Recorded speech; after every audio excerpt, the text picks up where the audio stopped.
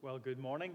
It's great to be with you this morning. It would be even better if you were here, but it is still great for you to join us in your front rooms, wherever that is. So whether you're listening this morning on Sunday the 17th, hopefully I've got my dates right there, or whether you are listening at home at some other point during your week, we just really want to welcome you into this space and time. The blessing about doing this online is that we can reach so many different other people at different times, and it's so great to have the opportunity to do that with you. Well, as Gary mentioned last week, he started our series on the fruits of the Spirit, and I really enjoyed it. Gary did a brilliant job opening up the series. I particularly liked the way he helped define fruits of the Spirit being like God's character, and gifts of the Spirit being like God's power. And then he talked about love, and I love that he linked that with character, and I really enjoyed the way he inserted his name and our names into 1 Corinthians 13. So if you have not seen that sermon, can I please encourage you to go and look at that? I've been blessed by that. I know that you will be too. But if we go back to our anchor verses for this series, we're going to see that after love comes joy.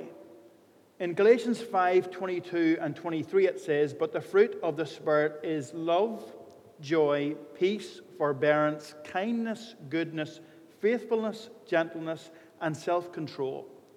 Against such things there is no law." And so as we look into joy this morning, I want us to begin to think about that fruit of the Spirit regarding joy. That's where we're really going to live in this morning and hopefully understand a little more about that. If you would have been all here this morning, I would have probably started by asking you a question. And the question might have been, can you put your hand up if you had any chocolate during Christmas? Yep, there's a few hands up here. There's a few hands up here, right here, folks. And I'm certain at home there'll be a few hands up with you too. If I wanted to dig a little bit deeper, I might ask you, did you have a bar of dairy milk over Christmas? Oh, no hands up in here. But if I was in the audience listening to a question like that, both my hands would have went up. My family know that one of my favorite chocolate bars is dairy milk. One of our good friends, Lindsay, that's one of her favorite chocolate bars, and we share that together. And my family blessed me with a really big slab of dairy milk this Christmas.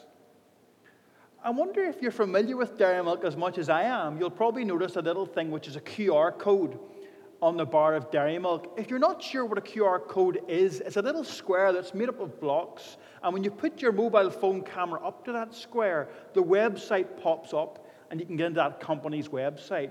And it's not unusual that dairy milk has a little QR code on its website. Most little products nowadays will. What is unusual about dairy milk and its little QR code is that if you look at that QR code, there's a little symbol and a finger pointing to that code, and the phrase is, "Scan for joy." Scan for joy.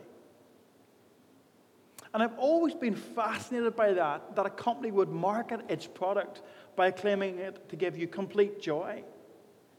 And that a company would just simply say, "Scan this for joy." I wonder, when you hear that, does that sound a bit silly? To me, it sounds a bit silly, and I get that. But I want to offer to you, maybe some of the other ways we try to find joy are equally quite silly. Maybe some of the places we try to find joy in the other places are also quite silly too. And so this morning I want to look at three things as we look at joy this morning. The first thing that I'd really love you to think about this morning is, what is joy? Let's look at what that is to start with. Then I'd love to look at how can we grow in joy. And then finally I want to look at what do we do with that joy. If we go back to our example of dairy milk, and you can already tell how much I do love dairy milk, think about that concept of scan for joy. We know that's not joy. We know that by going to the website won't necessarily fill us with joy. So what is joy? Well, you could say, well, dairy milk makes me happy. I enjoy eating a piece of dairy milk. There's, as far as I know, not much nutritional value in eating a little chunk of dairy milk, but I do like it. It makes me happy. And I think as we understand what joy is, it's really important to differentiate between joy and happiness. In Christianity Today, there was an article written about this. It said joy and happiness are two different emotions that are somewhat similar, but are actually very different. I think we often confuse joy with happiness. Anyway, it goes on to say joy is attributed to something very consistent and internal, while happiness tends to be triggered externally. Do you get that? So joy is something within us, it's deep, while our happiness is a bit more external. If we dig a bit deeper, I found another website, which I don't believe is particularly faith-based, but is taken from a group called Psychologies. And it's really interesting what this group, that's not even, as far as I'm aware, has a faith, what they say about joy. Joy and happiness are wonderful feelings to experience, but are also very different. Joy is more consistent and is cultivated internally. You get that echo of the first. It comes when you make peace with who you are, why you are, and how you are. Whereas happiness tends to be triggered externally and is based on other people, things, places, thoughts, and events. And so they share that understanding that joy is something deeper, but it's all about reconciliation. It goes on to say, aiming for joy is more beneficial as it is less transitory than happiness and is not tied to external circumstances. There's so much about that article that actually I agree with. I'm interested in psychology. But let me ask you a question wherever you are today and whatever time you're listening to this. How can we hope to reconcile ourselves with ourselves and leave God out of the equation? We know that the Bible would tell us who we are, but the Bible also tells us who God is. And we were told that we were made not just by God, but in the image of God. Perhaps you're listening to that this morning and you don't quite buy it. This week, I read a really horrible story. I read a story of a pensioner who was sold a fake vaccine, a 92-year-old woman who was sold a fake vaccine. Imagine the fear that prompted that woman to pay a stranger to inject who knows what into her arm. Part of me internally shuddered with that, having what I've been through this past year. Last night, my wife and I watched a film, and one of the themes was about racial inequality. And whilst I watched that, there was so much within me screamed out, no. Why do we react like that? We react like that. There's no evolutionary benefit to reacting like that. We react like that because we're made in the image of God. Because God reacts like that. And there's an echo, a divine, celestial echo that happens when we feel that way. But what about when we sin? What about when we get it wrong? What about when we take on things that aren't necessarily us? How can we hope to reconcile ourselves then? I've spent 20 years working with people. Much of those years working with young people, I've seen young people do the most crazy, self-destructive things because of what the world tells them they should be or who they should be. I've worked in communities racked with paramilitaries. People doing things because of identities forced on them. How can people hope to find out who they are, how they are, why they are, when that level of sin is involved? Surely the first inner conflict we need to resolve isn't just with ourselves, but with our Father. There are lots of ways you can try to resolve that conflict. I would suggest you should do that with your Father. We bought something in our house a while ago that went wrong. There were lots of opportunities we had to try and find out how to fix that product. We resisted those. Instead, we went to the manufacturer of that product because they knew that product, they made that product, and they probably loved that product. And they could tell us all about what needed to be done. Colossians 1:21 says, once we were alienated from God, we were enemies in our minds because of our evil behavior. Perhaps you get that sense when you do something wrong, that sense of guilt and remorse. But you know, joy comes through hope. There's a beautiful picture I've seen of a chasm between people and God and a bridge, and the bridge is Jesus. His arms open wide in the shape of a cross and people moving across. Do you know, that because God loved us so much, he didn't want that gap. He didn't want that separation. He didn't want us to not know who we were, and he certainly wanted us to experience joy, and so he sent Jesus. Do you know, I was telling my mum this week that I'll be speaking in Journey. My mum loves Jesus. It says in Proverbs to honor our parents, and I've got a lovely mum. It also says to honor the wisdom of our mothers and fathers. And my mother told me, just tell people they need Jesus. We've just came from Christmas time. In Luke 2, I love the scene of the shepherds on the hill. Maybe you were in a school play and you had that towel around your head and the tie around that. I love the scene of the shepherds. And when these ordinary people, these broken, dirty people, were sitting on a hillside, a whole raft of angels came to them. And they told them, do not be afraid, for I bring you good news that will cause great joy for all people. Joy. And so you see, joy isn't just an emotion, and it's not just a feeling. Joy is actually a person. Joy is the person of Jesus living within us. Perhaps you're not sure of that. Maybe you've heard Christians called happy, clappy people. What produces happy, clappy people? Inner joy. I had a picture this week that joy isn't just a happy feeling, but joy is like a well within us that sits within us. And happiness actually in our lives is the buckets that we draw up from that joy. Happiness are the buckets that result from the joy. In John 4, we meet Jesus sitting by another well. He meets a woman who he's discerned has been looking for joy in all the wrong places. She's had 5 husbands. She's ostracized, she's broken, and no one in society wants to talk to that woman. No one thinks she's worthy of joy. No one wants to spend time with her, but not Jesus. Jesus spends time with her. Jesus includes her. The woman asks and talks about the water, and Jesus says, the water that you've been seeking, the water that you will seek will always make you thirsty. But when you receive me, a well will come within you, and it will well up living water, and it will never stop. Isn't that, even by the world's definition we've just been exploring, joy? And what does that woman say when she goes back to the village? Intriguing. Verse 29 in John 4. Come see a man who told me everything I ever did. That woman learnt more about herself that day than she ever had before.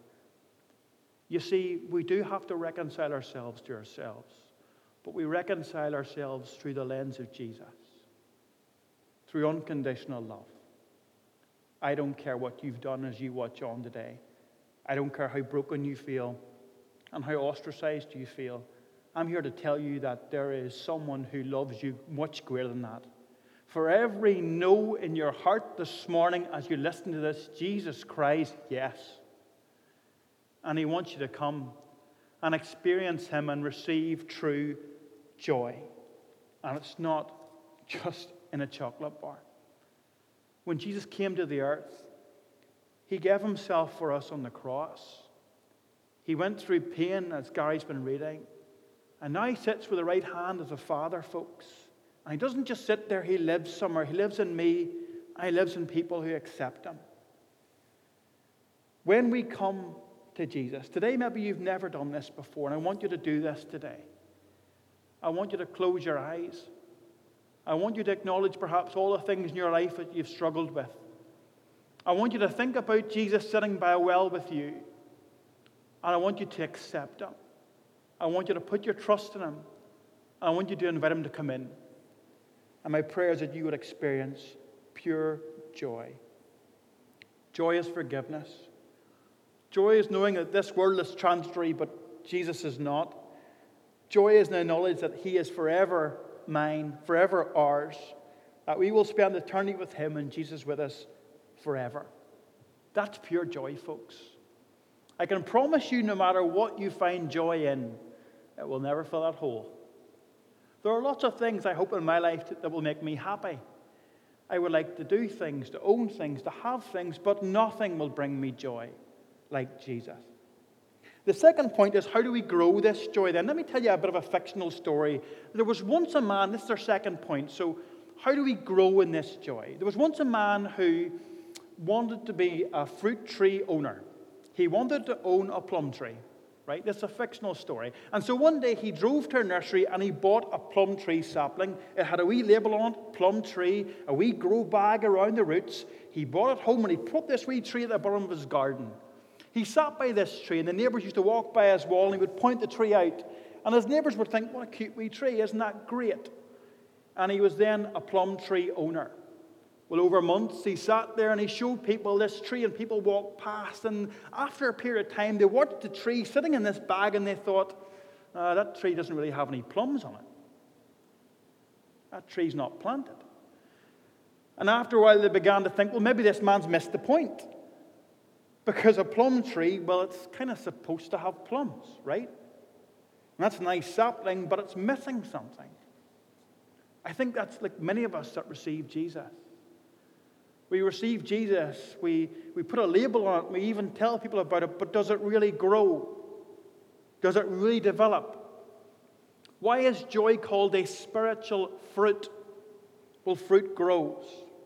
In John 15, we hear about the vine and the branches. Jesus says in John 15, I am the true vine, and my Father is the gardener. He cuts off every branch in me that bears no fruit, while every branch that does bear fruit, he prunes, so it will be even more fruitful. You're already clean because of the word I have spoken to you. Remain in me as I remain in you. No branch can bear fruit by itself. It must remain in the vine. Neither can you bear fruit unless you remain in me.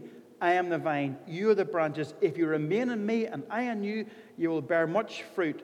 Apart from me, you can do nothing. Can you catch that relationship between the vine and the branches? All the way through that passage, the call is to remain, to abide. If that same man who bought the plum tree walked up one morning and found 15 beautiful, full-size, fully developed plums on that tree, he may be suspicious.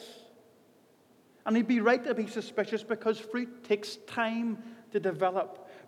Gary told us last week about God's character growing within us. That process of marinating, growing, the natural process of that is time, investment, much like any of our relationships. That takes time and space. Tell me, if you've accepted Jesus this morning, are you making time and space for God? Are you learning about Him? Often when we learn about God, we make it very academic. We do that in the Western world. So if you're watching that, we're in Northern Ireland and we are very much in the Western world here. And we make learning about God a very academic, cerebral experience. And you know, Hebrews in the Bible love to study God. But let me tell you what they didn't do. They didn't understand knowing God like that. The Hebrew word to know God is the Hebrew word yada. Yada is a really interesting word because yada means to know God not just through head knowledge but through heart knowledge. It's to know God through personal experience. It's not just read about God and understand God. It's to be able to pass God in the street, stop and talk to Him. Tell me, as you walk on the street, does God sit within you? Does He sit within you? Does He talk to you? Every morning, do you learn about God or do you yada God? Do you experience God? Do you talk? Does He talk back? Matthew 7 tells us that when people come to Him, even people who claim to be Christians, they'll list all these wonderful things that they've done. You know, they've prophesied, they've cast out spirits, they've perhaps done wonderful teaching. Eugene Peterson, his translation said, our God-sponsored projects, interesting phrase, our God-sponsored project had everybody talking. But what does God say? Depart from me because I never knew you. What does it mean to know God? It means intimate relationship. We've been hearing about reconciliation. Well, reconciliation is useless without relationship, folks.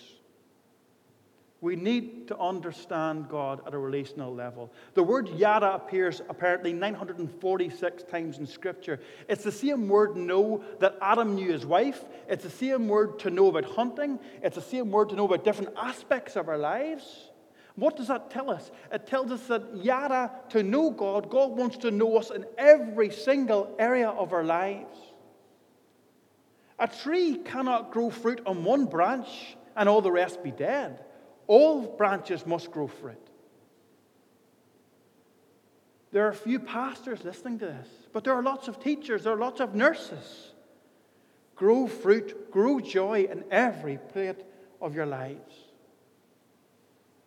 That passage also tells us one of the ways to remain, and this is a little less fashionable, is to obey his commands. And we don't like to hear that. We like in this postmodern world to find out what we like to do. Well, no, it tells us in John 15, if you want to have fruit, if you want to have joy, you've actually got to obey his commands. That's how we grow in joy. One of the things that God's been telling me about in these past years is a very simple truth. And forgive me if I'm a slow learner, but what God's been telling me is sin doesn't work. Often we try to grow joy or start joy in our own way. That's where sin comes from. That's where sin came from in the fall. When we shortcutted God's way to eat of the fruit, to have the fall. And in our lives, when we're tempted to sell people vaccines to make a quick buck, or we're tempted to do things that are wrong, we do that because we want to try and grow our own joy. And it doesn't work like that. Joy comes through obedience. When we accept Christ, when we obey Christ, when we abide in Christ, we experience joy. Very finally and very quickly, in our third point, I want to talk to you about what we do with joy. But before you do, let me just be prompted to ask you this. If you know Jesus this morning, do you have time with him? Are you outsourcing your spiritual growth through me? I can't grow through you. I can't grow for you. As you listen to this sermon, are you going to go off and take it? Are you going to sit with God and marinate on it? Never allow someone to do the growing for you. Use a sermon in your growth, but grow with Jesus. Third point, what do we do with joy? Well, I was thinking in the last few months that the Lord's really been speaking to me about joy before I was asked to even speak. And one of the phrases that I felt the Lord told me was, Greg, leak joy, don't leak fear. Over this past year, we've had a lot to be fearful over. But I feel the Lord has told me to leak joy and not to leak fear. In 2 Corinthians 4, Paul describes believers as treasure hidden within clay jars. The inference is that clay jars are imperfect. And so clay jars, I'd imagine, would leak from time to time. We are always leaking in what we do. Tomorrow, as you speak to people in work, the way you talk to them, the way you speak to them, the way you think of them leaks who you are. You will leak it whether you realize it or not. I work with leaders and I see it all the time. We leak what we have within us. We hear in Scripture that a bad well cannot produce good water, that a bad tree does not produce good fruit. And so what we do with joy is when we have it within us, we begin to leak it. We allow it to saturate every part of our lives, and we use it. But you know, we don't just leak it. We're called to do something else with it. Let me just, as I finish, take you back to Galatians 5 and John 15. Why do we call these things the fruits of the Spirit? Why not the bread of the Spirit? Why not the vegetables of the Spirit? If you were here today, I might ask you, well, what's the difference between a fruit and a vegetable? I think I've asked this church this before. The answer is this. A fruit is a seed-bearing structure. That's the difference. A fruit is a seed-bearing structure. A fruit is designed to be enjoyed, yes, but ultimately a seed must sow. That is what we must do with joy. We must sow. We must sow. We must sow. If you're feeling joy, if you have joy, and you are not sowing joy, leaking is good, but you've got to be more intentional like that. God is more intentional than that. We have got to sow into our families, our friends, and our lives, and that's where joy comes from. It's telling people about Jesus. It's telling people about Jesus. We hear in John 15 that we will experience opposition. We are told that a servant is not greater than his master. If they persecuted me, they'll persecute you too. But if they obey my teaching, they'll obey yours too. So there's hope. But greater hope is found even in verse 26. When the advocate comes, I will send to you from the Father the Spirit of truth who goes out from the Father. He will testify about me, and you must also testify because you've been with me from the beginning. We learn that we have the Holy Spirit with us to empower us to go forward. And one of the fruits of that Spirit is joy. Can I tell you something? I do lots of things at the moment in my life. I work in lots of areas, and I've done lots of things. I don't think I've done anything that brings me more joy than to see someone come to know Jesus. Gav Calver is one of the heads of, I think it's Evangelical Alliance. He talks about how people cleverly talk about how God doesn't exist and have all these theories. And one of the things that Gav Calver said in a session I was in was, one of the things that drives people that got absolutely stark raving bonkers, what drives them crazy, what defeats every single argument, is a story of someone's life turned around. It's a story of a murderer coming out of prison to serve. It's a story of a father estranged from his kids, completely renewing the family and renewing the relationship. God making all things new. It's a story of people's lives changed. It's a story of joy. You can't argue against joy. You just get to feel it. There's no greater joy for a believer than fulfilling his purpose by honoring the Father and telling people about Jesus. As I finish this morning, my prayer for you would be that you don't just look for joy in things like chocolate, but you would experience joy afresh, maybe like your first love, or anew like never before, and you would come to Jesus. My prayer is that you would not just have joy like a label, but you would grow joy intentionally yourself, because you can, and with the Spirit you will. And my prayer is that you would spread joy to each and every part of this nation. Amen.